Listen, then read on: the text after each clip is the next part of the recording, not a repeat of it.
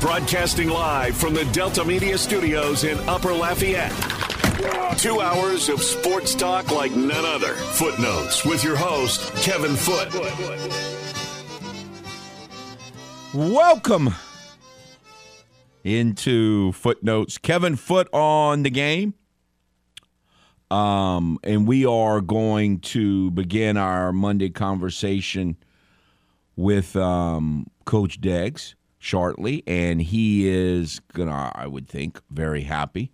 A great weekend sweep, so we'll get into that. And then after that, we will be having a lot to discuss. You know, those of you who have listened to me over the years know that, you know, I'm pretty opinionated on certain subjects, and I don't often or always agree with the popular viewpoint. And so we'll be experiencing some of that today. But before we do that, we have with us UL head baseball coach Matt Deggs. Hello, sir. Hello. Hello, sir. How are you?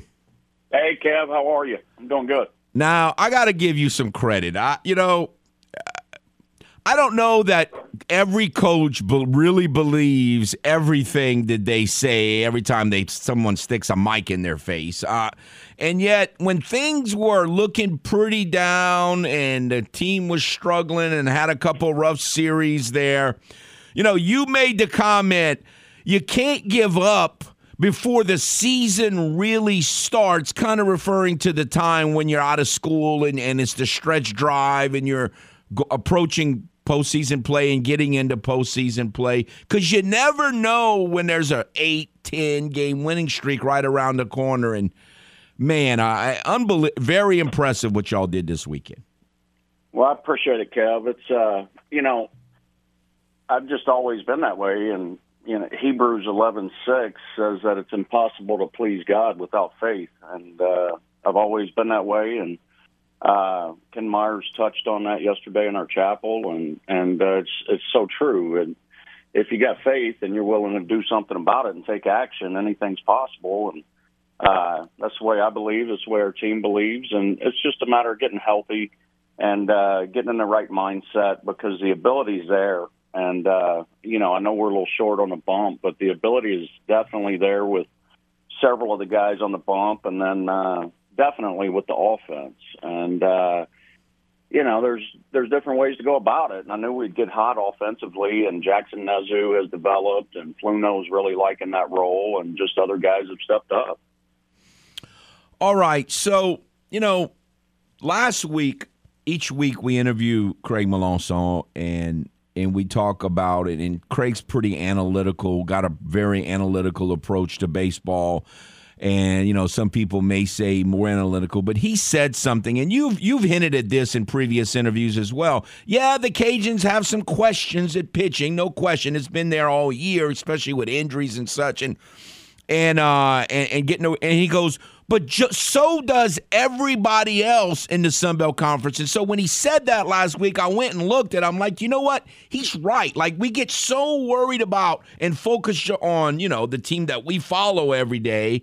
And yet, going into last weekend in Sun Belt games, Southern Miss was the only team in the whole conference with a team ERA under 5. And you're actually, the last 2 weekends, pitched as good as just about every team in the conference other than maybe Southern Miss. Yeah, it's crazy. It's if you go look at the just Sun Belt Conference numbers, we're in the top in most pitching categories. We're in the top 2 or 3.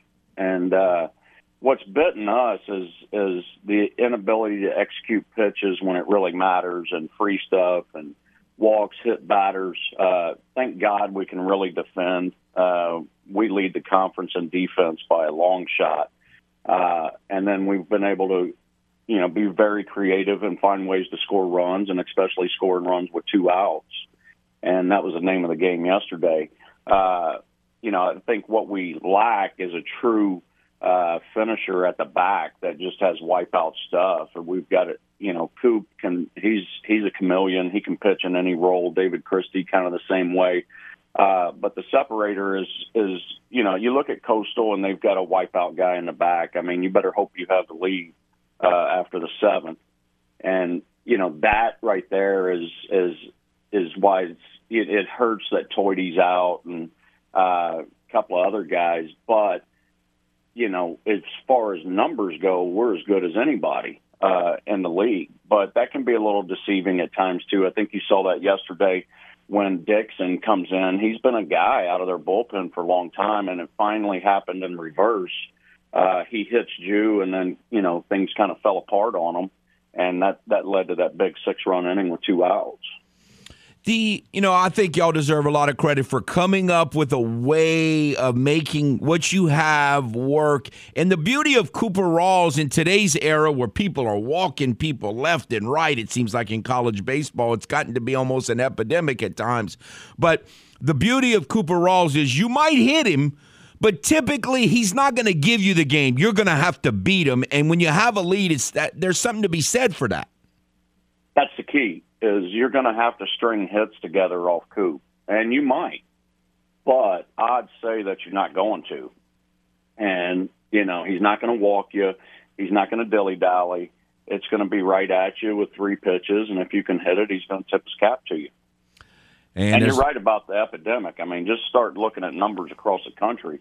And those numbers are so deceiving. It's 5 ERAs. It's 6 ERAs. And then you get in a box, and it's really good stuff.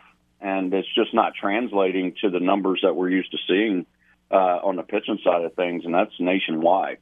All right, so I'm fixing to get philosophical, and you're real good at philosophy in baseball. So we were just talking off the air, trying to figure that out. Is it like in the major leagues right now, it's not like it was when you and I were younger following the major leagues. Like, it's unbelievable how many guys throw 95 and Goose Gossage and guys throwing in the mid to upper 90s used to be rarity. Everyone does it now. So is that kind of filtered down into the college baseball where you got all these people trying to throw hard and yet they don't really know how to pitch?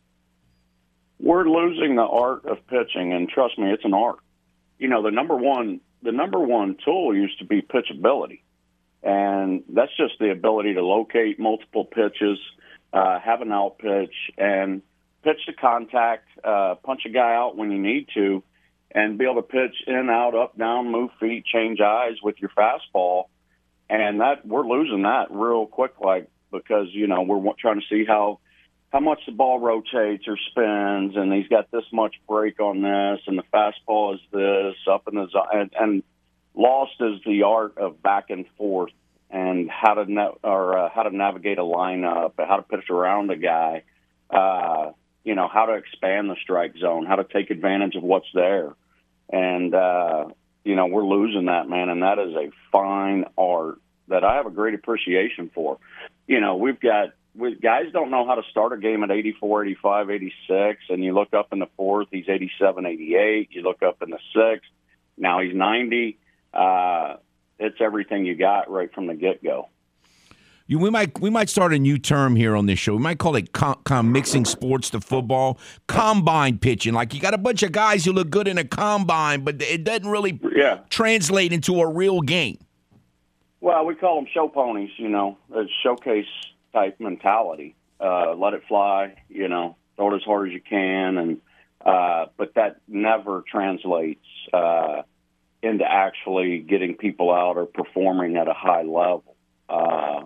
Baseball's baseball. You can do whatever you want to it. You can put whatever fancy term or definition, but baseball's baseball. It's still about being able to locate a fastball, have an out pitch, be able to have a change-up to keep them off of the fastball or a fastball easy, field your position, hold runners, and compete. Gone are different looks, too.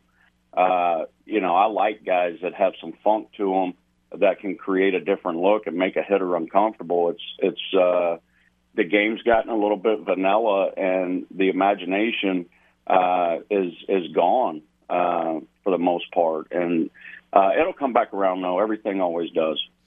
All right, so the thing I do like, even when things were looking a little dismal 3 weeks ago because of the pitching injuries and all, is your lineup was really, as you could kind of see it going on during the conference, you're really lengthening and molding into what it is now. And, man, it seems like you got to be pretty close to what you needed or hoped for this lineup going into postseason play. Yeah, I mean, if you ask the people that know, Kev, I mean, there's a lot of people that think we've got one of the more dynamic lineups in the country, and it's certainly as good a lineup as I've had in several years. They're just so versatile. If you look at the order, it's kind of like a steak. It's kind of like a ribeye right now. We got a little bit of fat, and I don't mean that in a negative way, at the top and bottom, but in the middle of that thing is a nice juicy filet, and it's hard to get through, man.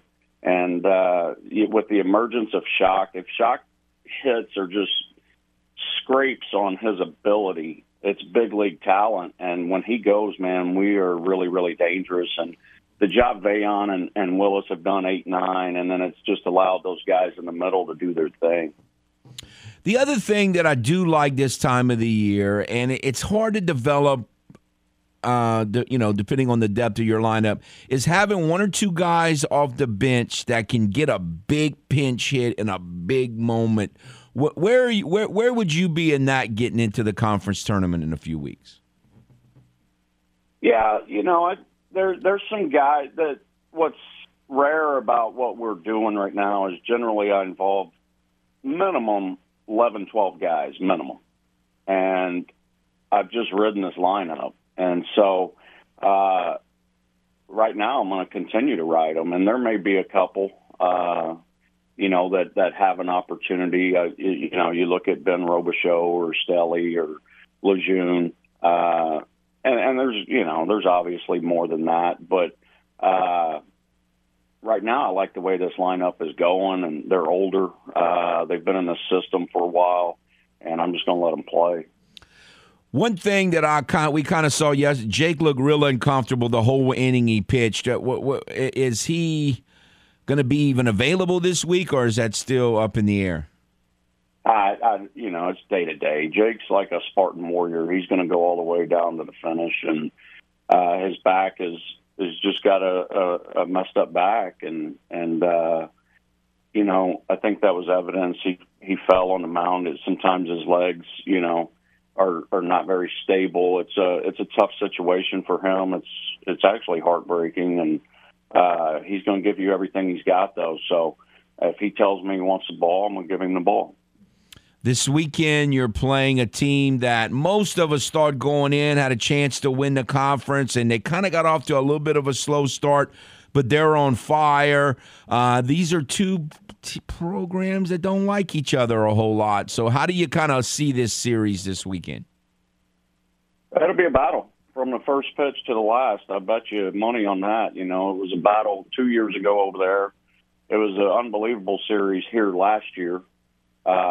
That could have literally gone either way, and I'm not going to get into the umpiring. But people that were there know. And they had a tremendous ball club a year ago. They're very, very good this year and hot at the exact right time. And Coach Barry does an incredible job, and as does their whole staff. And they support like we do over there. I'm sure we're going to have a bunch of red in the stands, and we'll get over there and see what's what. All righty, sir. We appreciate your time as always. Thank you, and congratulations again. All right. Thank you, Kev. Bye. This is Footnotes on the Game. 103.7 Lafayette and 104.1 Lake Charles, Southwest Louisiana's sports station. Your home for the LSU Tigers and Houston Astros. Tune in every weekday at 8:15 a.m. and 3:15 p.m. for the LSU Sports Update, presented by Tibbs Trailers here on the Game. 103.7 Lafayette and 104.1 Lake Charles, Southwest Louisiana's sports station.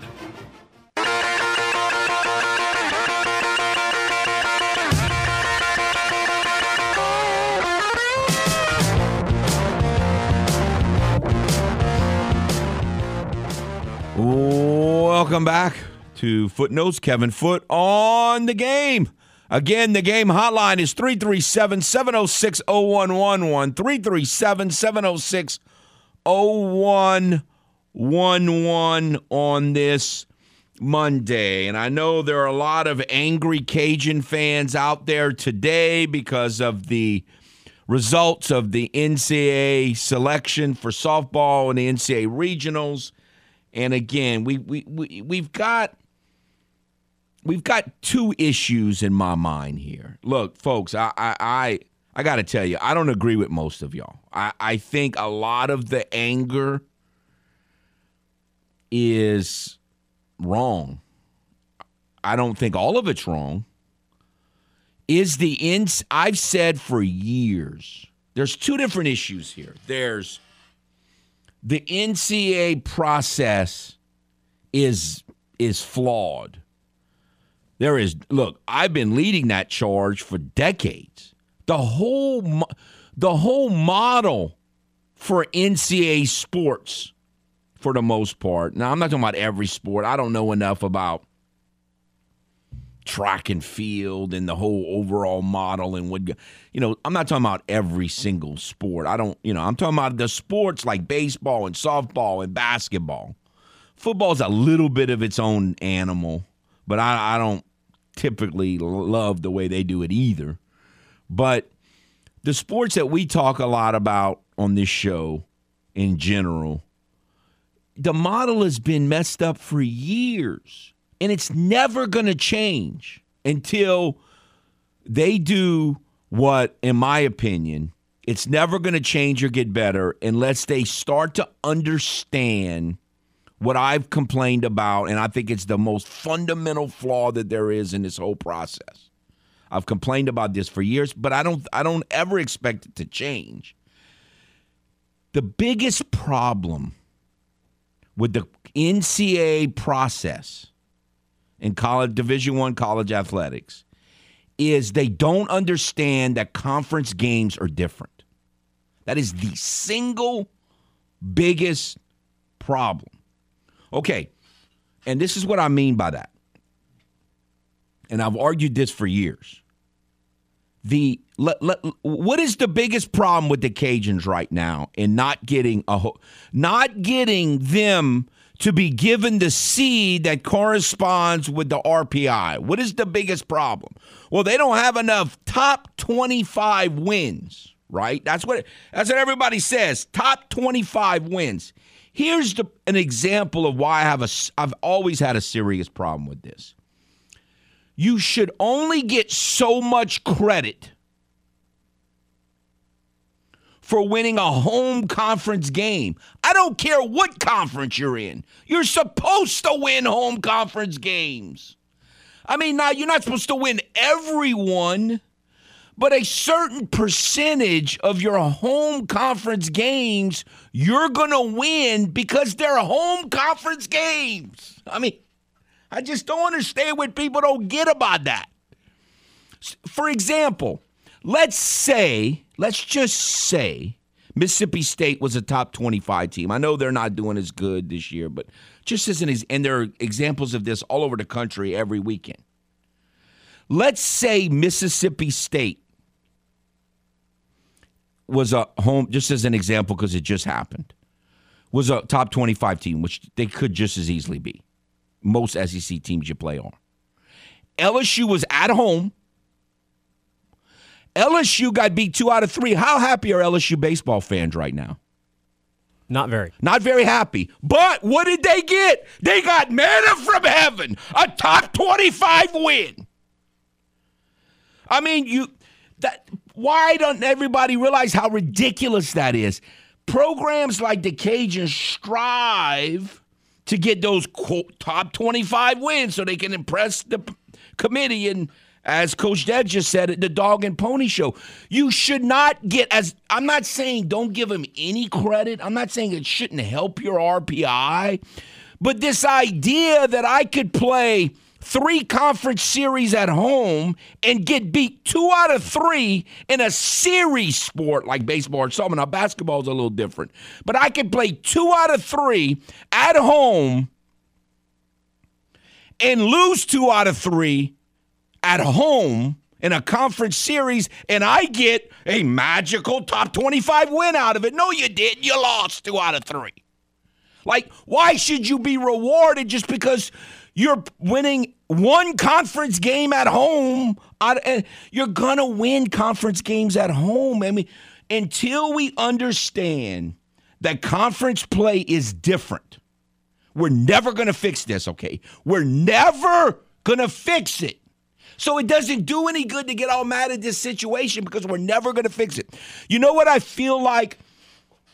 Look, we've got to figure out a way. And when I really started realizing this, it was back in the 90s, whatever year that was, when they combined all and the Big East became like this powerhouse basketball conference. And like you finished 10th, but you had all these top 25 wins because you won a couple conference games at home, which you're supposed to do. Like, you're going to win. Even if you're not good, you're going to win some conference games at home. And so you get all these top 25 wins, and it's just a self-fulfilling prophecy. It's silliness, okay? It's silliness. Now, if you're that same team and you schedule someone on the road I've always said, like, if you're a top 25 team from a power conference – and you beat, like, say LSU would have scheduled, I don't know, name a good team, North Carolina or Wake Forest or some other good team from the ACC or the Big 12 or the Pac-12 or whatever, and especially if they go on the road and beat that team, that should count way more than winning a home conference game against a team they know all about. I mean, it's not the same. It's never going to change until we figure that out in college athletics. Okay, so I kind of feel like I did the morning, not exactly, but the Monday after the Saints got a raw deal in the NFC Championship game in 2018, after the 2018 season. Folks, I've been complaining about the 40-yard flag and the fact that there's no fail-safe in pro sports and in the NFL, and they got to fix it.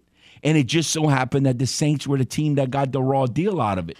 It's too late at that point to complain. It's too late. You gotta complain about it every time the Saints won a game when they could have got the raw deal. And everybody said, what are you so mad about? Because that could happen. You got to fix it ahead of time. Doesn't do any good to complain about it now. Now, so there's that issue. And look, I agree. The NCAA model is awful. It's been awful forever.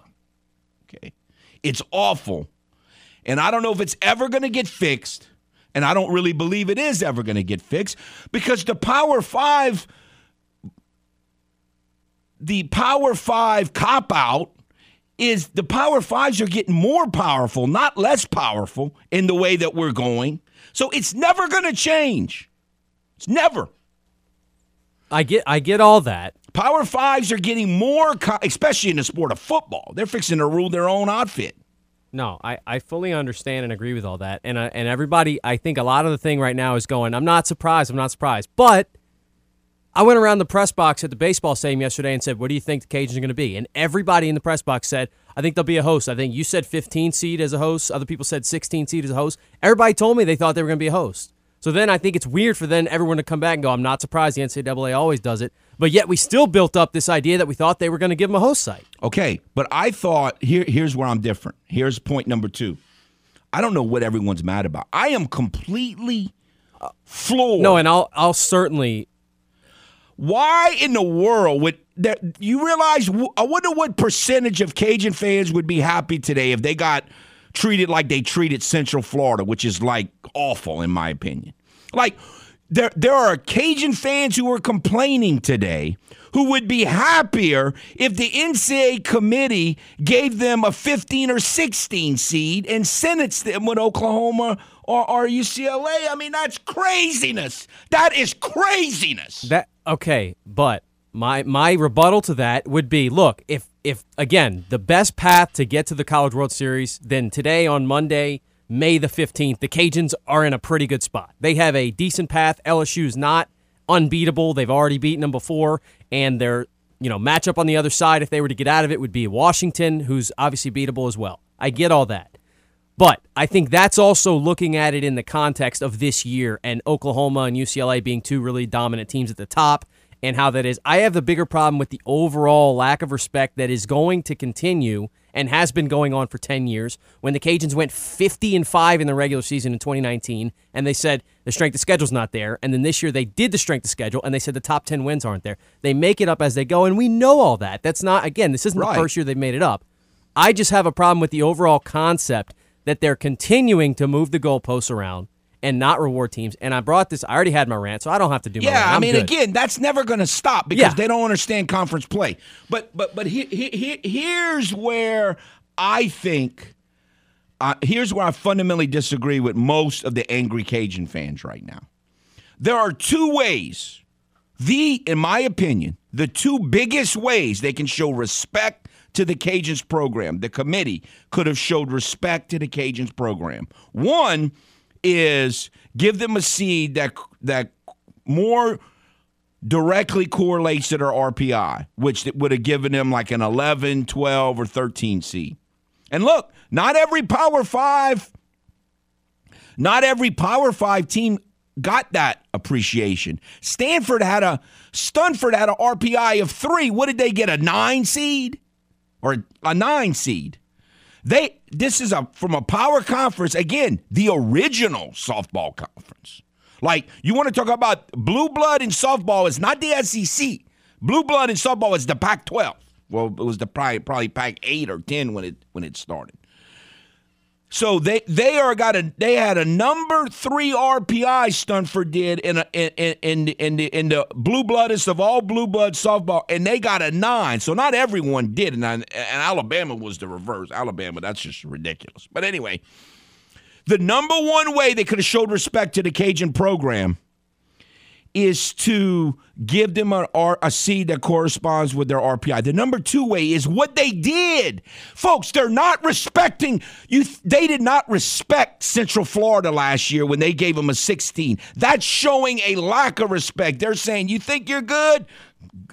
We're sentencing you to Oklahoma. That is not respect. Respect is we're going to put you in a regional that you earn the right by your season to compete for the national championship. We're giving you that opportunity. Doesn't mean you're going to win. Well, my rebuttal to that is we talk about this a lot. I think you're giving them way too much credit. I don't think they thought that far into it at all. I think they simply said, oh, LSU, it's UL. It'll be a great crowd. We'll send them there. I don't think they thought that far into it. I think they're probably too, I'm not going to use the word stupid because all of them are probably more intelligent than I am. They're too clueless to understand what they did. I'm just telling you the impact. I'm just telling you what the result is. But my point would be, and I think just kind of the way you portrayed it the first time, I don't think it was a respect from the committee. I think it worked out in the Cajuns' favor. I think it does. I think there's got to be some of that in there. I can't believe they're all that stupid. I mean, I just don't really believe that. So I don't think. If you think they gave Central Florida respect by giving them a 16-hole, then I think you're fooling yourself. I think you're lying to yourself. They didn't give them respect. They sentenced them. The other thing I didn't like, and again, we got more time to go through the brackets if we want to. But the other thing I don't like when the NCAA does this, and you cannot tell me this stuff's accident, okay? McNeese going to the Washington is a bunch of junk. That is awful. They know that McNeese beat Washington. McNeese is not catching Washington by that is not fair that McNeese went to Washington. That's the kind of junk. That shows a lack of respect for what McNeese did. And that's what I'm talking about. That is junk. That is petty. Take care of the power. That is awful, sending McNeese to Washington. Now, I don't know why they send McNeese and all that. I just think that is awful when you send McNeese to a team that they already beat on the road and that you're not going to get that opportunity to get anybody off guard. All right, there's several other issues in all of this controversy that I think people are mistaken on, and we'll get to that next.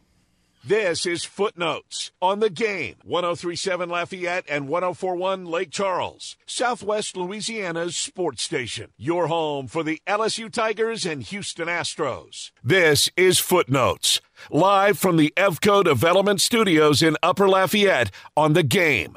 103.7 Lafayette, 104.1 Lake Charles, Southwest Louisiana's sports station.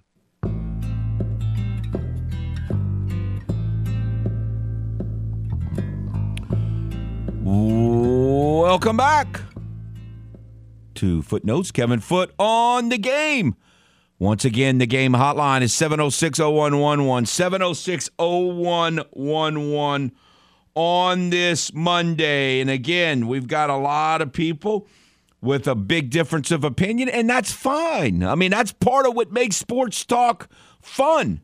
I don't have any problem with people disagreeing me on it, but again, this is beyond a first guessing prospect. One of the things that I just realized that Dawson is wrong about is the next subject we're going to get to here. Look, folks, for all of you who are Cajun fans and are really mad because the Cajuns didn't host, look, I got no problem with you being mad that my RPI is it still 11, by the way? It was 11, yeah. My RPI is 11 and my seed is not 11. And I don't like this process, and they tell me to go on the road and be aggressive, and I did it, and I don't get reward. I have no problem with that. In fact, I'd be very angry about that. I've been angry about that forever. And like I just went on the rant in the last segment about how messed up the model for college athletics is. It's awful. But here's where I think many of you are just wrong. If you really think the committee gave more respect and love, or whatever word you want to treat it more favorably, to Clemson than they did the Cajuns, I think you're out of your mind. I don't know that you could be more wrong. And here's what I'm talking about. Clemson got the 16 seed. I perceive by the comments that I've heard since last night that many Cajun fans would have been happy had the Cajuns been awarded a 16 seed in a host site for a regional as a 16 seed. This is what Clemson got. They get the host. In their region is Auburn, a 40-win team from the SEC. Cal State Fullerton has played one of the toughest schedules in the whole country, if not the toughest schedule in the whole country. So they're better than what their record indicates. And they're in the super regional with Oklahoma that also includes Cal, who knows a little bit about winning softball games as well in their history. So not only in your regional do you have a 40-win team in Auburn from the SEC, but you have a 3 seed that has played one of the toughest schedules in the country. And if you happen to survive that, then you get to play Oklahoma, one of the best teams in the history of the sport. Boy, that's a respect. I'm glad. Boy, I really wish the Cajuns had that regional, that path. I think we have a fundamental disagreement about what the role of the committee is. The role of the committee is not to look at the paths and reward teams with paths one way or another. I think it's all about fairness. Because what you're saying, though, about Fullerton, you could easily look at Omaha in LSU and UL's regional and go, Omaha has one of the best pitchers in the country. She's 5th in the nation in strikeouts. What is Omaha's non-conference strength of schedule? They won their conference tournament. That's why they're in. What was their non-conference strength of schedule compared to Fullerton? Let's not compare Fullerton to Omaha. Look, no, you're using one aspect. Okay, it's just about strength of schedule. Well, they lost a lot of those games. My whole point again, the committee should not seed teams based on the context of what happened in that season. Clemson this year, there is one overwhelmingly dominant team in Oklahoma. So you're saying that it's then bet. So who should they have given the 16th seed? I don't understand. They have to, it should. I got no problem with what they did. Right, I'm saying, but they should. If you want to exchange, if you want to switch places with Clemson, you've lost your mind. Is my opinion. Acting again, though. You're using, and I know, and you're usually one who uses the historical perspective. You're using the context of this one individual season to override the general theme. This is always the case. In softball, it's been a trend, but usually there's more than one dominant team at the top. I'm just saying you're using the context of this season, whereas you should always take the most deserving 16 teams. Okay, you would want to switch spots. Okay, you would want to switch spots with 15 Utah? You play Baylor, who's really good.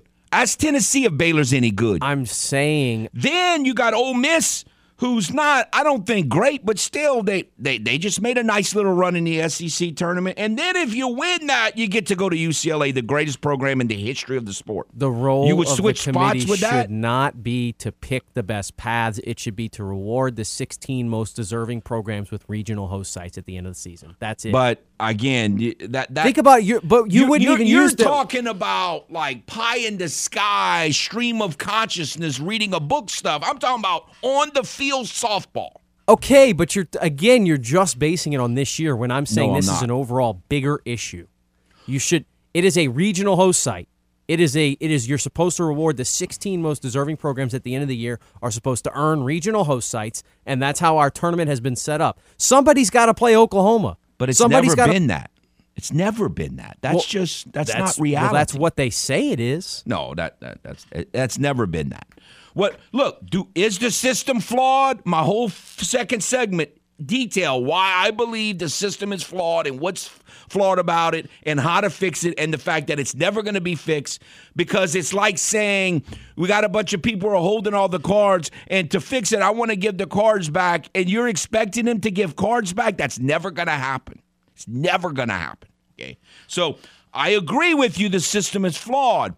But to think that somehow Clemson or Utah has got more respect or somehow got treated more favorably than the Cajuns is insanity, in my opinion.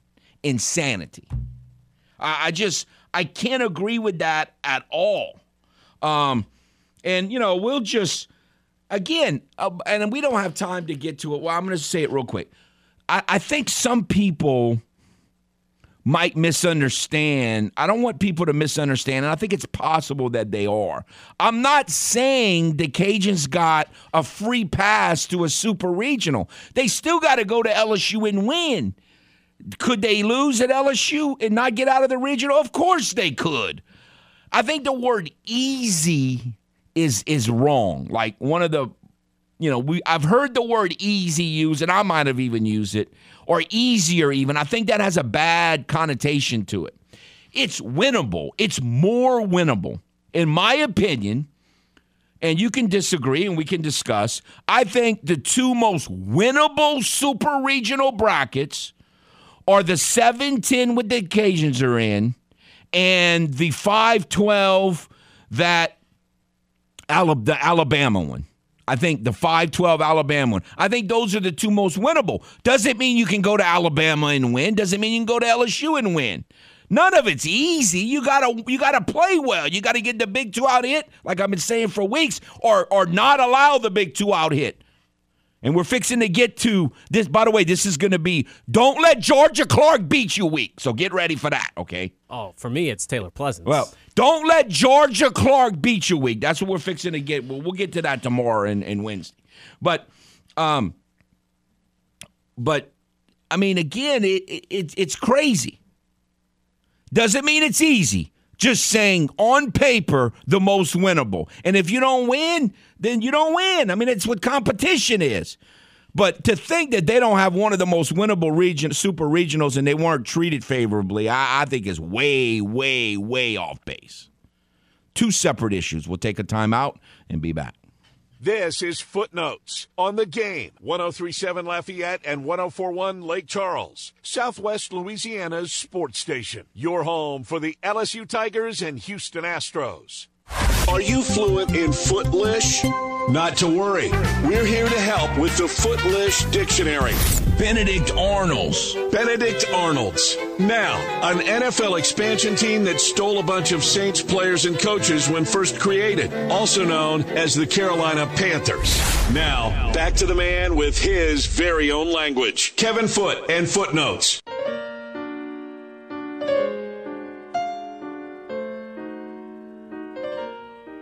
It's whoever's on the top. All righty, welcome back to Footnotes. Kevin Foote on the game hotline again, 706-0111. We're going to have open phone lines the whole second hour, so if you would like to get in, agree, disagree, whatever you like. Before we do more of that, I do want to, there's another point that I got to make that I hear a lot of people say, and I think that they're wrong. And one of the things that people try to do is say, well, the committee, because the Cajuns are the 2 seed and the 10 seed, that means they're like the 21st or 22nd seed in the committee's mind. I don't believe that's correct. I think that's incorrect. I don't think they seed every team 1 to 64. A lot of this is geographical. Like, it's not just coincidence that the Cajuns and McNeese mostly played at Baton Rouge over the years. It's not just coincidence that Texas A&M, Texas State, and Texas are all in the same regional. It's not coincidence that Tennessee and Louisville and Indiana are all in the same regional. You know, that stuff, most of this is very regional. It's not coincidence that Marymount and Long Beach and Stunford are all in the same regional. Like Campbell and Charlotte and George Mason and Duke are all in the same. That stuff's not. So don't do that if you want to get it correct. Don't try to go far. Oh, that means the Cajuns were seeded 20-something. No, that is not what that means. It's the Cajuns haven't gone to Baton Rouge 10 times because the numbers fell that way.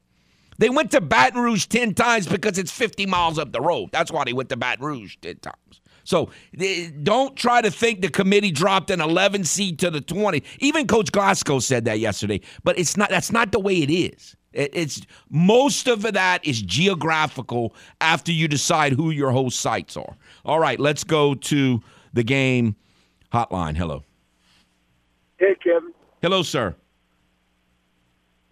Well, Kevin, and you're all right. I just wanted to tell you that, Dawson's right, too. I mean, it's a bigger picture problem. And I know you know that, but and it's not going to change it. It's going to have the regional aspect to it always. But like we talked about the other day, this is definitely the best path for the Lady Cajuns. It's 100%.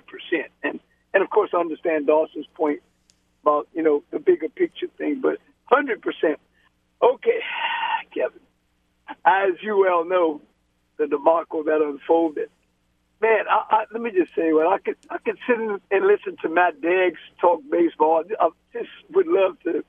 I mean, don't get me wrong, I don't know 1/1000th of what that cat knows, but man, just listening to him talking about pitching gives me the frissons, as they say.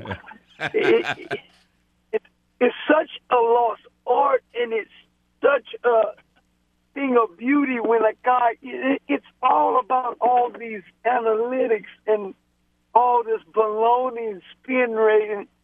And listen, there's no more. Listen, I think Jay Johnson, and I know the other guy, they brilliant baseball minds, but you just can't tell me when you got a bullpen full of guys who have been struggling to drive they've been fighting to drive the struggle bus. I mean, listen, we know this hasn't just been going on the last 2 weeks. It's been going on. Alabama, we talked about when they beat Alabama, how unsustainable this was. They're all fighting for the front seat of struggle bus. There has to be sometimes analytics. The left-hander to get the left-hander. Like Blake Money yesterday, the guy was throwing strikes. He got an out, and he gave up a hit, and then he comes out there and gets him to come to the left-hander. Ackenhausen, who has been struggling and continued to struggle. And I'm just sitting there saying, no, please don't take Blake Money out. The cat is pitching. Just let him pitch. Everybody in the bullpen is struggling. Please don't take him out, and he takes him out. Look, when your bullpen is struggling, it is tough, and that's why I've said for years it's all about the bullpen. It's all about the bullpen. I developed that mentality. Let's look at what happened this weekend. You got I mean, of course, schemes. Manny, we only got about 10 seconds, Manny. We don't have time to get into it. But no, I'm going to be talking LSU next hour. You lost 2 games. No, I get it. It's open, 100%. Yes. All right. 1 hour down, another hour to follow. Stay tuned. Broadcasting live from the Delta Media Studios in Upper Lafayette. 2 hours of sports talk like none other. Footnotes with your host, Kevin Foote.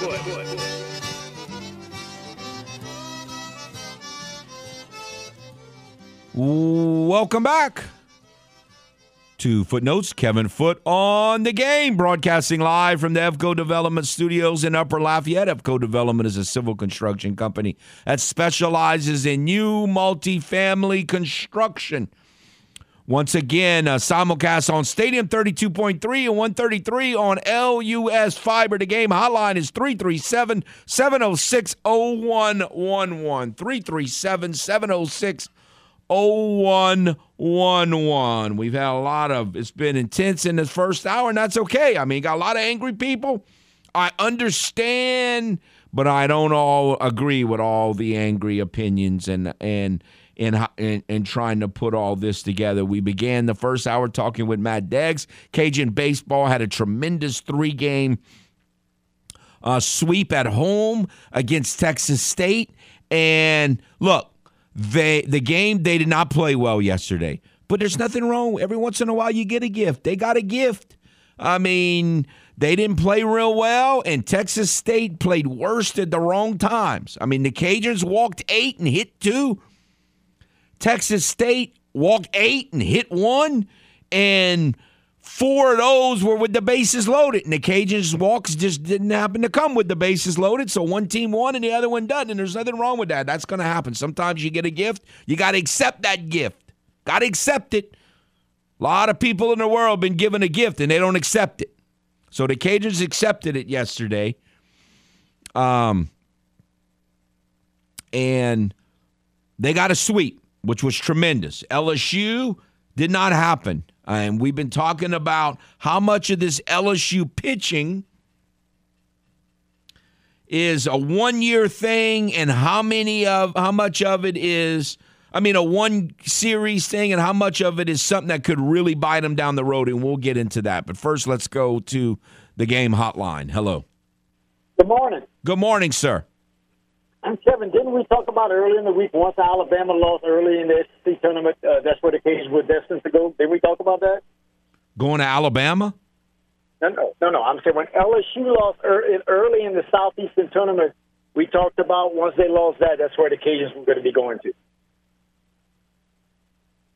I'm confused. Okay.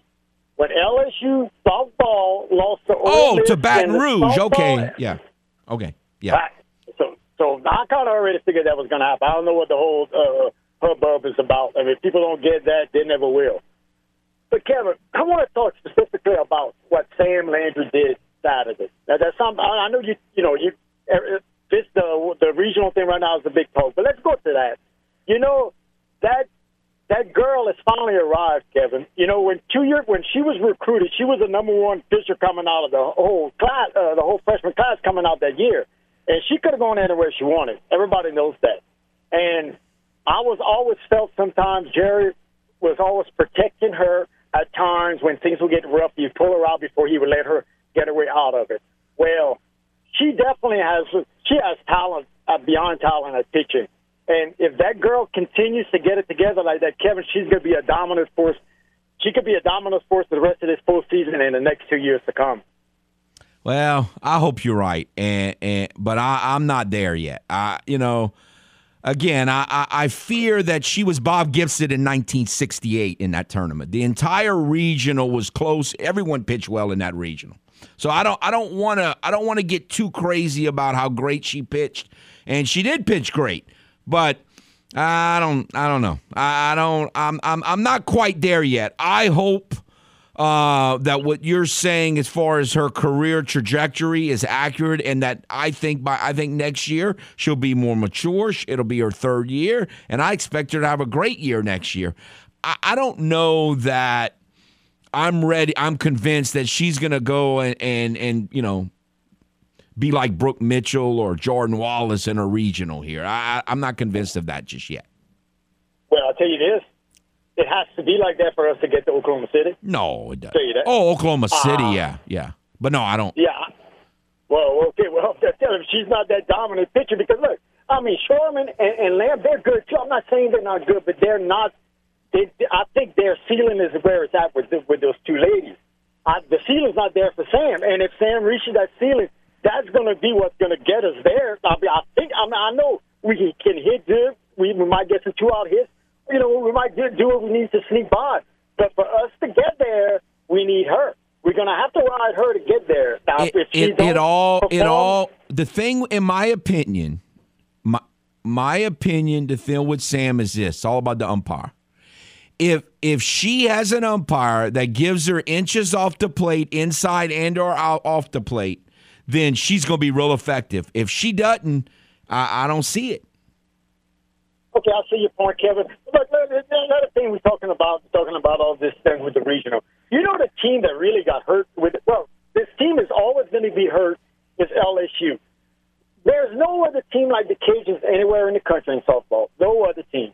So all these big states, you know, all these big universities, Power 5 universities, all these states, they do not have a team like the Cajun nearby that's not going to get the respect to get a regional, and they're going to have that team sent to them all the time. Maybe Texas, Texas State is kind of for that, but they never been to the College World Series as much as the Cajuns.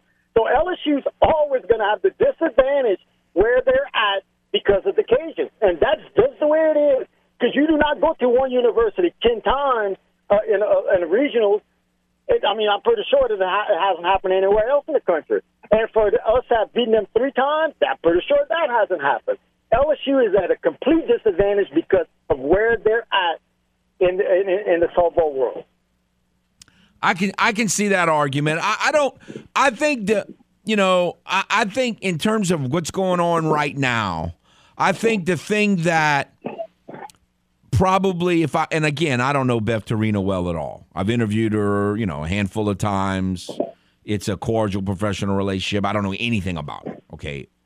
I've never had an off-the-record conversation with her. So I don't know her very well, even though I've known her for years because she used to coach FIU in the Sun Belt. But from my perception, the reason why she probably hates playing the Cajuns is because it's going to anger the LSU boosters more if they lost to the Cajuns than if they lost to, Indiana or pick some school outside of the region. And she's a little bit on the hot seat right now if you believe some of the rumors. So I think it's more of what the reaction would be. Are the Cajuns head and shoulders above other teams that are, in the top 25? I don't know that they're head and shoulders above them. So I don't know that it's that bad of a draw, but I think the perception of it is that bad, yes. Torino ain't going nowhere, guys. She got the number 1 pitcher coming out in her freshman class coming next year, and if they happen to fire her, and that pitcher might go somewhere else. So no matter what she does, she's going to be back next year. I'll have a good day. All right, take care. And look, I hope FedEx Man is right about Sam Landry. I think Sam Landry is very talented. I expect her to be pretty dominant before she leaves here. But I'm just saying, I just watched a Sun Belt Conference tournament where every pitcher pitched well. Now, not every one of them threw a one-hitter with 11 strikeouts, but every pitcher, no one scored more than 4 runs in any game. And so I don't know that I'm ready to say, well, that's the pitcher she is, and so she's going to be able to go out and Jordan Wallace LSU in a regional. I'm just not quite ready to say that yet. Not quite ready to say that. I hope next week, FedEx Man calls and said, "See, I told you." I'm gonna say you were right. You were right. But I wouldn't go quite there just yet, is what I'm saying. So we'll see. Now, again, I really think the umpire is very important in that deal. I think at times this year, Sam's confidence seemingly has wavered, and a lot of that is because when she feels like she's getting squeezed a little bit. And Megan has had the same issue a few times, it seems. Feels like you're getting squeezed a little bit, and then you kind of don't handle that as well and really trust your stuff. And so who the umpire is and the kind of umpire that they are, I think it's going to be real important. Not just when Sam pitches, but Megan as well.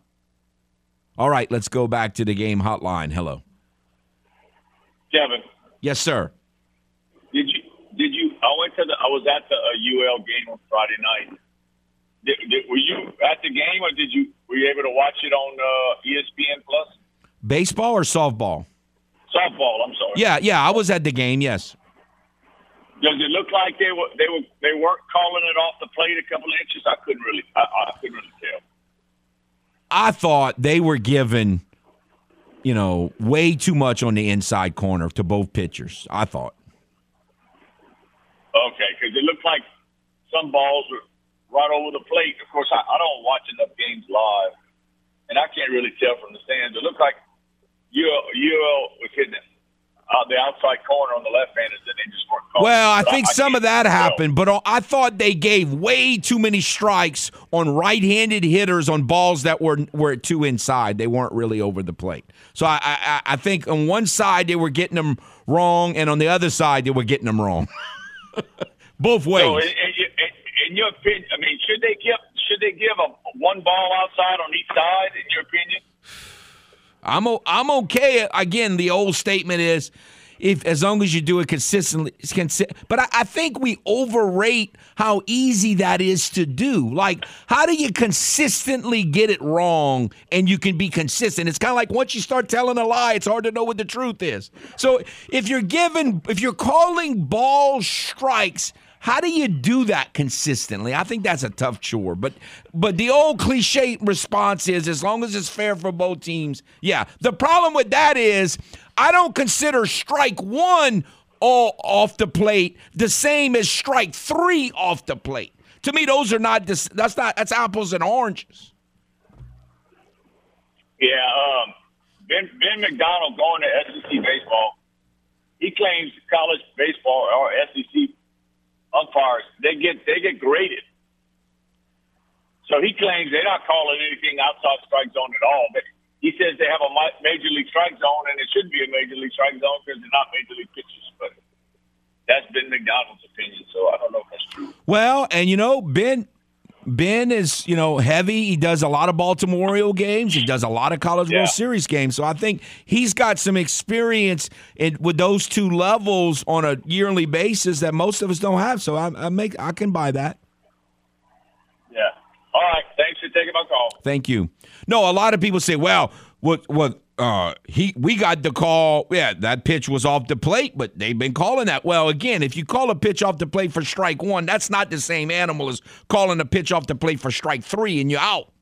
And so I just think the whole consistency thing is a lot harder to achieve than what people say.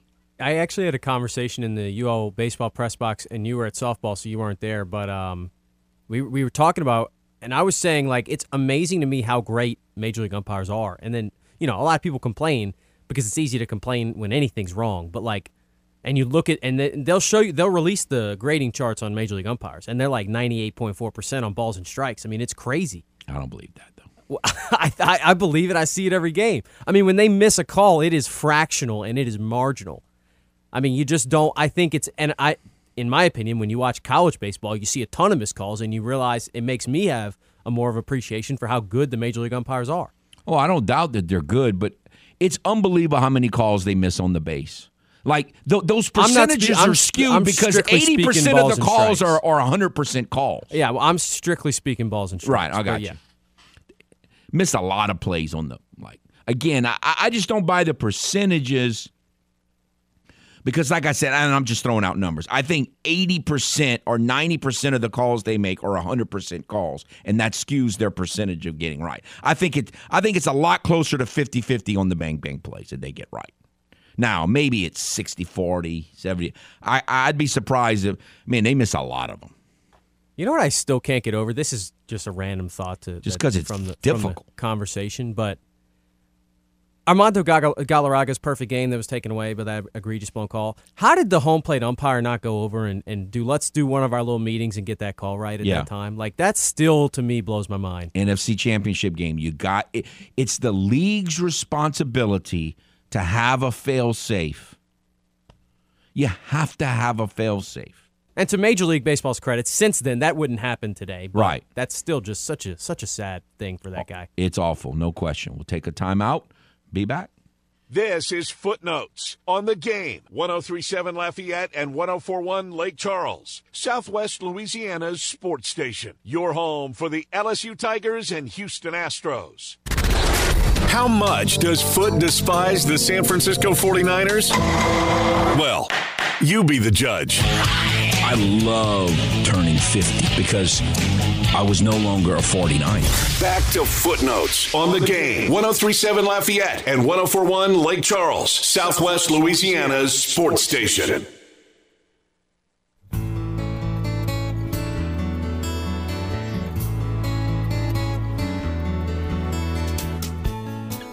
Welcome back to Footnotes. Kevin Foote on the game. Hotline is 706-0111, 706-0111. If you would like to get in, you could agree with me. You could disagree with me. That's okay. It's all good. That's why we have Sports Talk Radio. It's perfectly fine to disagree. Of course, I enjoy when people agree with me, especially when my opinion is not like about to win the popular vote, which happens fairly often. That's okay. But we got lots to talk about, obviously, on a Monday. We haven't even gotten to the NBA playoffs. Not surprised at all. I didn't think the Sixers had enough intestinal fortitude to borrow an old Mid-South wrestling term, intestinal fortitude. The Sixers just don't have it. They just don't have any intestinal fortitude because they're built with, people that just lack intestinal fortitude, obviously. So I did not think, I thought the minute they blew Game 6, it was going to be a choke job in Game 7, like is them, and I thought that the Heat would beat the Knicks, and that kind of played out like we thought as well. Fortunately, the Lakers, in my opinion, I know a lot of you disagree with me, and that's fine. Glad that the Lakers exterminated the Warriors, and so now they're going to play the. I would be perfectly fine. I'm not a big fan of the Heat because I think the Miami pro sports fan, whether it's the Marlins or the Heat, they haven't paid enough dues. So I'm kind of against them. Like they've had way too much success and haven't played nearly enough dues. So I'm kind of against the fan there. But I don't really hate this Heat team. And so I'm fine whoever wins it all or makes the finals other than obviously the Celtics. So, the stupid Sixers. What a waste. All right. So, obviously, we talking a lot about college softball today with the brackets released yesterday, and we should be. I did want to mention LSU, and at the top of the last hour, Manny, huge lifelong LSU baseball fan, been going to games since, way before a lot of LSU fans or people before college baseball started. So, started getting real popular, I should say. He called and was very upset. Look, it's not good. Obviously, when Paul Skeen pitches, it goes really well. In Game 2, Ty Floyd pitched great. Now, that was the good thing that happened over the weekend. Ty Floyd, 6 innings, 5 hits, 1 run. A bunch of strikeouts. He pitched great. But again, like I complain about in today's era of pitching, 6-inning pitcher. 6-inning pitches only help you so much. Because what happened in the last 3 innings? Well, the bullpen gave up 8 runs, 7 hits, 2 walks, struck out 5 in those last 3 innings. Then on Sunday, the starting pitcher, Coleman, who started the game against the Cajuns, he pitched 2 innings, Didn't give up a hit, but he walked 3, struck out 5, but he only went 2 innings. 2-inning pitcher. So the game went 10, so the bullpen pitched 8 innings, gave up 16 hits, 7 walks, 13 runs, all earned, and struck out 7. Complete disaster. And so I just don't know how it's going to play out. We talked about how sustainable is this approach to baseball. Again, if this was the Astros, I would not be happy. I would not be happy. This is a different level. The competition is different than the major leagues. So they have so many good hitters. They might be able to get away with this, but Manny keeps saying, how sustainable is this? And I don't know how sustainable this is. We'll see. Again, I think they can come. I mean, I still think I will be very surprised if they don't win a regional. In a super regional, I still think LSU's got a great chance of winning, even with this being quote-unquote non-sustainable, depending on the kind of teams that they face.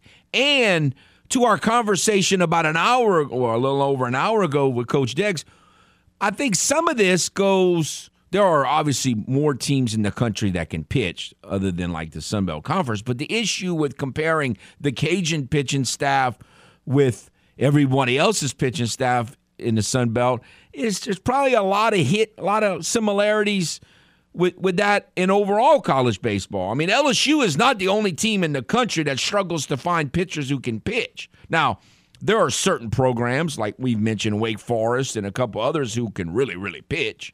But there's also a lot of really top 10, top 15 teams that they don't really pitch that great either. Like they can really just hit. And so if you face one of those teams, and you love LSU's chances in a super region.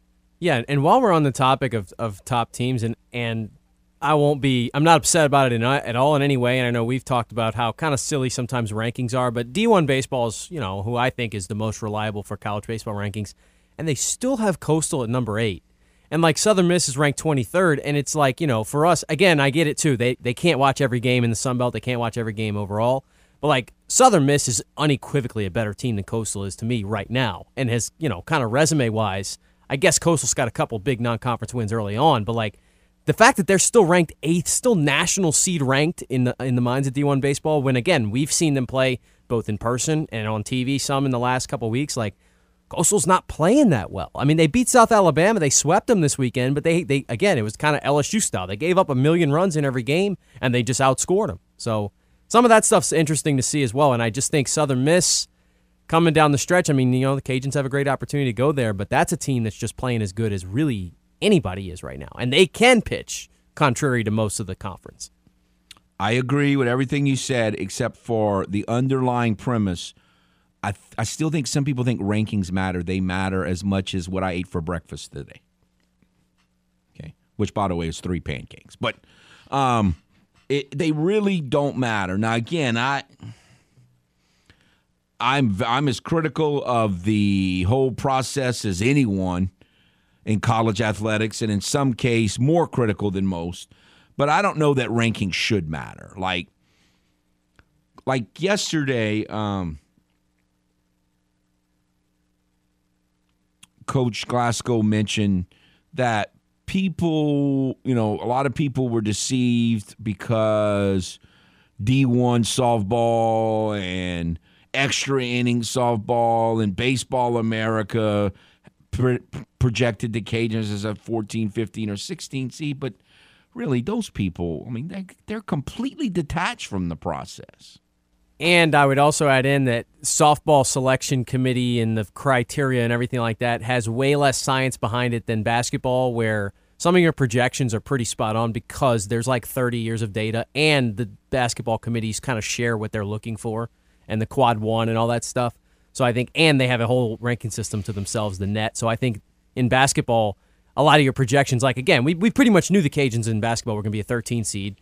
And it was those two lines, and it was what we expected it to be. Softball and baseball, you always get these kind of off the wall, like this team, the committee loves this team. Like last year, Oklahoma in baseball, everybody thought Oklahoma was going to be a host. They weren't. So there's always a few of those that are really weird in baseball and softball. And I think it's just because there's not as much, in basketball, there's 45 different publications putting out projections, so there's more data. That's fair. All right, so we'll see. The Cajuns, you know how I always say, it's not who you play, it's when you play them. Opening up conference play with Southern Miss, not the same animal as closing play with Southern Miss. Sun Belt Conference play with Southern Miss. It's not who you play, it's when you play them. And that, again, I say a lot of things, but that is just one of the things that we say all the time on this show in terms of schedules and all that I don't think enough people fully grasp and just, it's one of those things you hear it and you nod your head, yeah, okay, maybe so, but I don't know that we really, it really is the case. And again, that is not a matter of fairness. That's just more good fortune, luck. I don't know what went into UL finishing its season with Southern Miss, maybe it was more than the luck of the draw. I don't know exactly how that works, and I'm not saying it's even unfair because it's not. I'm just saying if they had, for whatever reason, played Southern Miss in like weekend 2 of Sunbelt Conference play, it would not have been nearly the challenge that it is playing them now when they've answered a lot of their questions and they're on a roll. And I brought it up because we mentioned it on Friday. I wrote a column about it last Thursday or Friday, and we talked about it on the show with Coach Deggs earlier. It is amazing how we are, and it's true. I'm not blaming anyone. I do the same thing all the time. We get so focused in on our team, whether it's LSU or UL or the Saints or, in my case, the Astros, where sometimes we forget that other people have the same problems you do.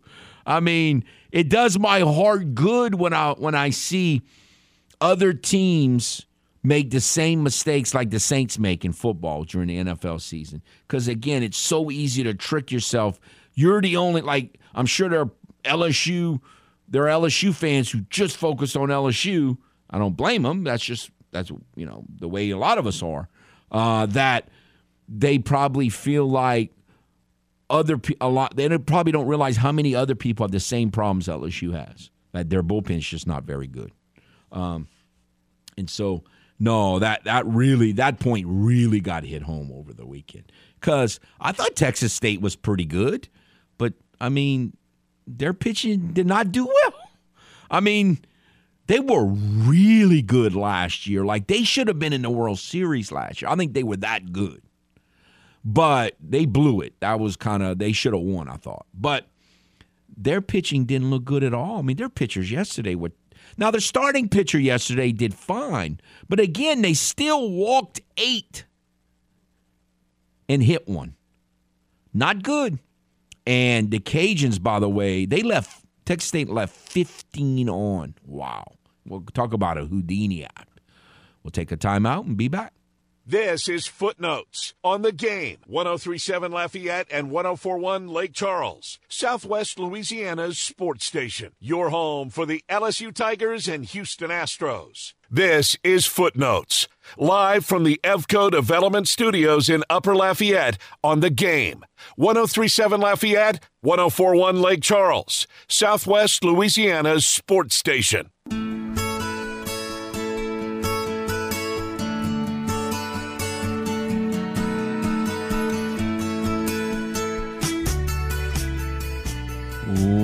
Welcome back to Footnotes. Kevin Foote on the Game. Again, the Game hotline is 706-0111, 706-0111. If you would like to get in, discuss softball. I'm sure we'll be doing that most of the week.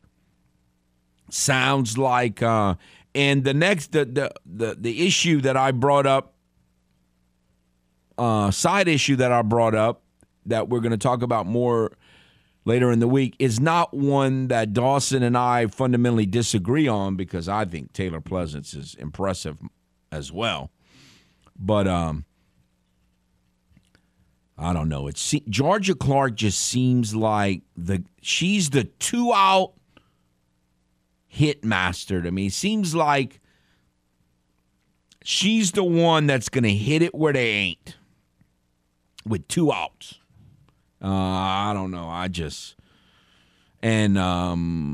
haven't really been observing their lineups of late, but if Georgia Clark is hitting right behind Taylor, then I would much rather trust my chances against whoever's hitting behind Georgia Clark than I would trust my chances who's hitting behind Taylor if the answer to that is Georgia Clark. So I think our plan will have to be when Georgia Clark's up, you close your eyes, I'll tell you how it goes, and when Pleasance is up, I'll close my eyes and you tell me how. Oh, man, those hitters that, I don't know, it's just like, oh, no. It's like Jose Abreu used to be when he was with the White Sox. I felt that way. I don't want this guy up with runner on second and 2 outs, but right now it hadn't been a problem for the Astros opponents so far this year. Speaking of the Astros, nice victory over a series victory over the weekend. They got 2 top 25 road wins. The Astros over the weekend. Top 25 road wins.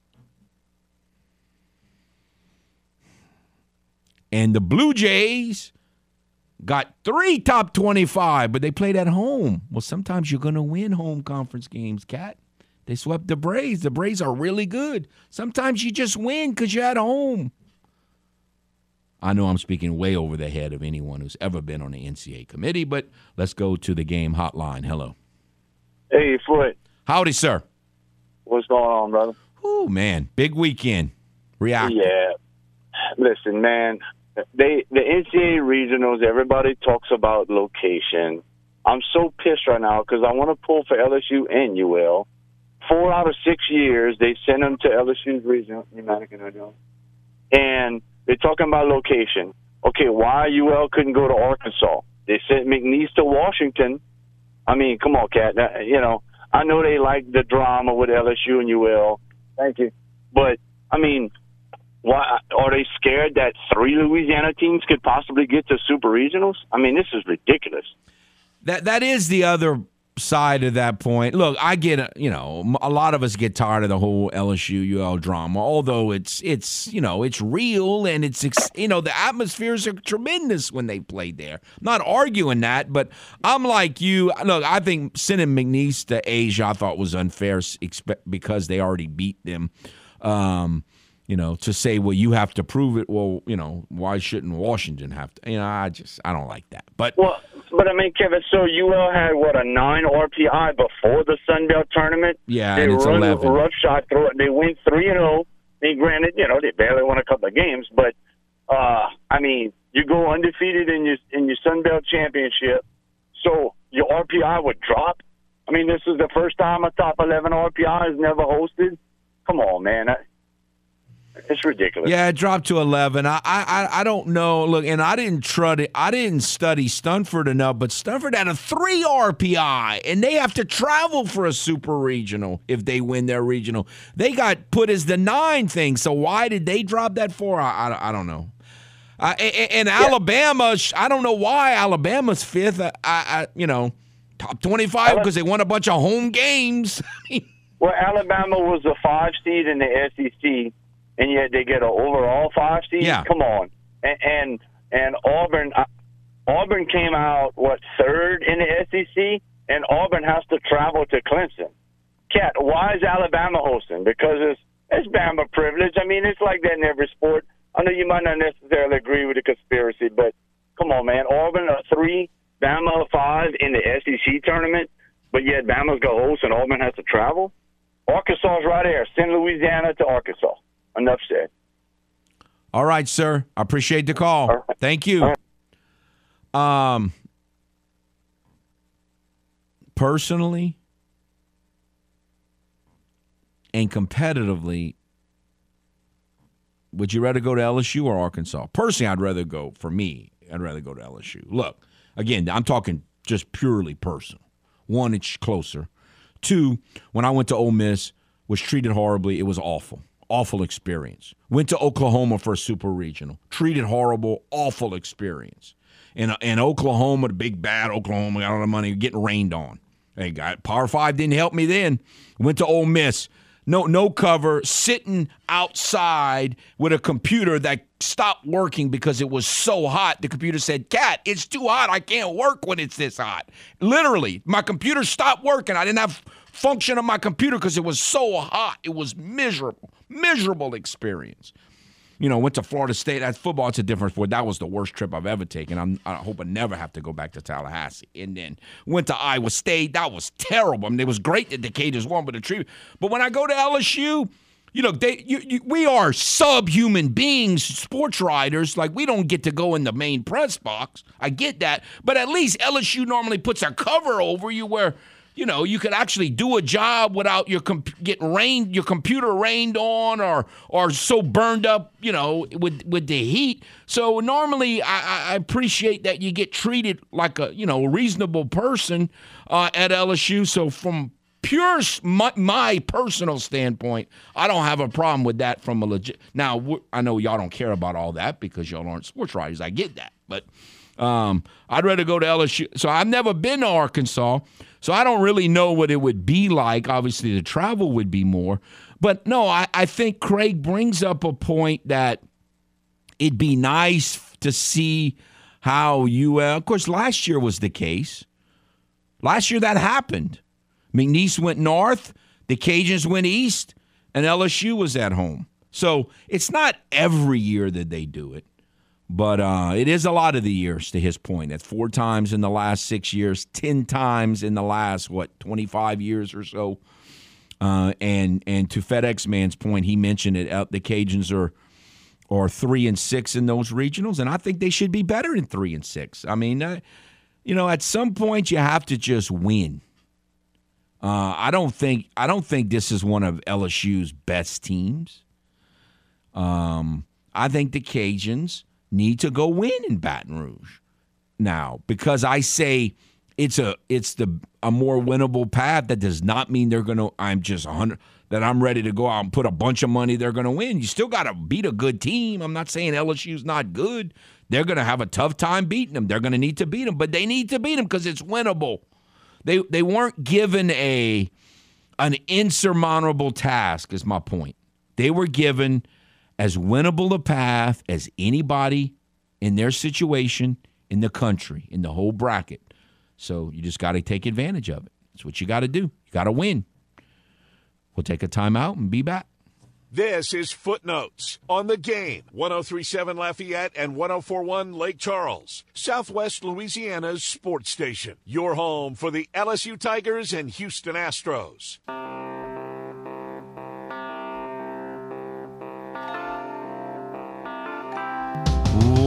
Welcome back to Footnotes. Kevin Foote on the Game. Still got time for one call if you would like to get in. Look, there are a lot of angry people last night, a lot of disappointing people. With the bracket show was released last night about 6 o'clock or a little out. It started at 6. I don't know. Was it about 6:25 or something like that when the Cajuns found out? I heard Raymond say it, and Coach Glasgow said it when I was sitting up in the press box at Lamson with Dan McDonnell, and the minute they showed Alabama as the 5 seed, I think a lot of us go, "Oh, RPI ain't mattering this year." Of course, again, it did. That's not a fair statement because it did matter for some this year, didn't matter for others. I mean, can you imagine? Oh, I just can't. No. It's just It's a lot of people are discussing, so certainly those are kind of the fun topics of sports talk radio when there's a lot of opinions on both sides. And so, we'll be discussing it all week, but there's going to come a time, and for Coach Glasgow, that's whenever they show up for practice today. You can boo-day all you want. You can curse the committee all you want. You can send out negative tweets all you want. But when it's time to play, none of that matters anymore at that point. You got to be able to execute. You got to be able to go at some point. All the debate about what's fair and not fair and all that is going to have to end. And now for players it does. I mean, for fans it doesn't. I'm sure it's going to be discussed throughout the weekend. But at some point, I would think it's safe.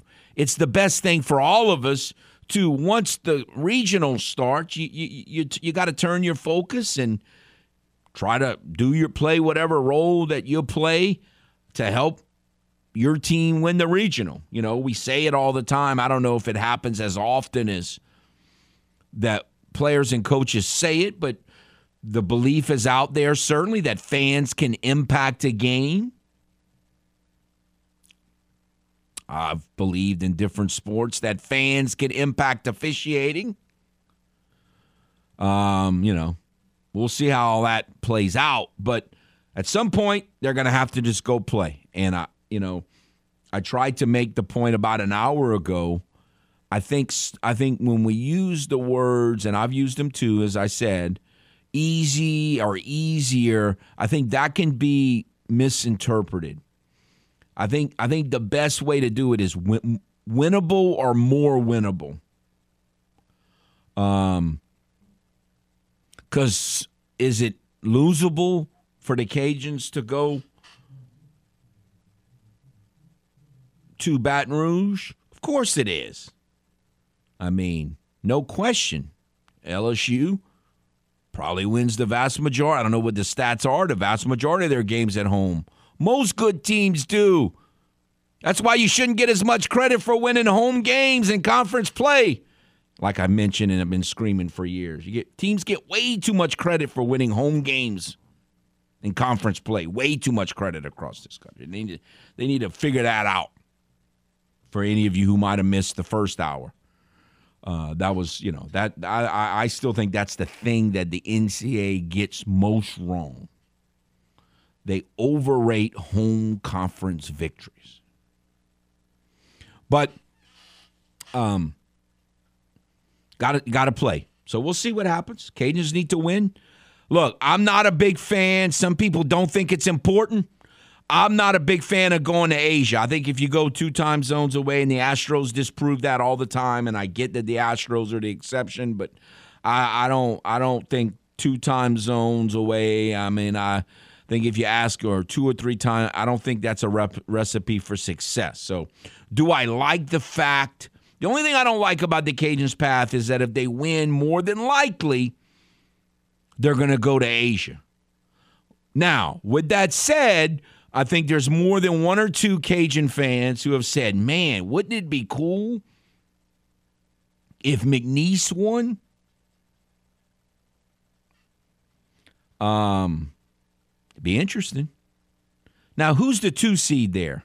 I forget again. That's Minnesota. So that would be my next question. Now, traditionally, the higher seed, I think the way it works is that the higher seeded regional, if you're the same seed, so if the 2 seed Minnesota would win, I think Minnesota would host. Well, a lot of it has to do with hostability.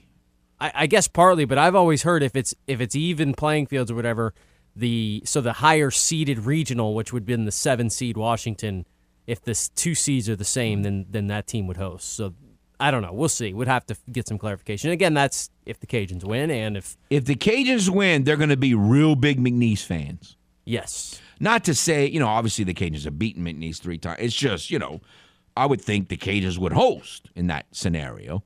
But just hostability for hostability reasons. But that's a long shot. Again, I think McNeese getting sent where they are going was a slap in the face to McNeese. I didn't approve of that. Of course, they don't ask me. They don't ask any of us. We all learned that this weekend. We got another reminder. Our opinions do not matter. It's just that's part of the process of being a fan and sports talk radio to discuss all of this stuff. So we're going to discuss it. But we understand that they don't care about our opinions, and they do not matter. We certainly get that. All right, enjoy the debate all day. Y'all have a nice one.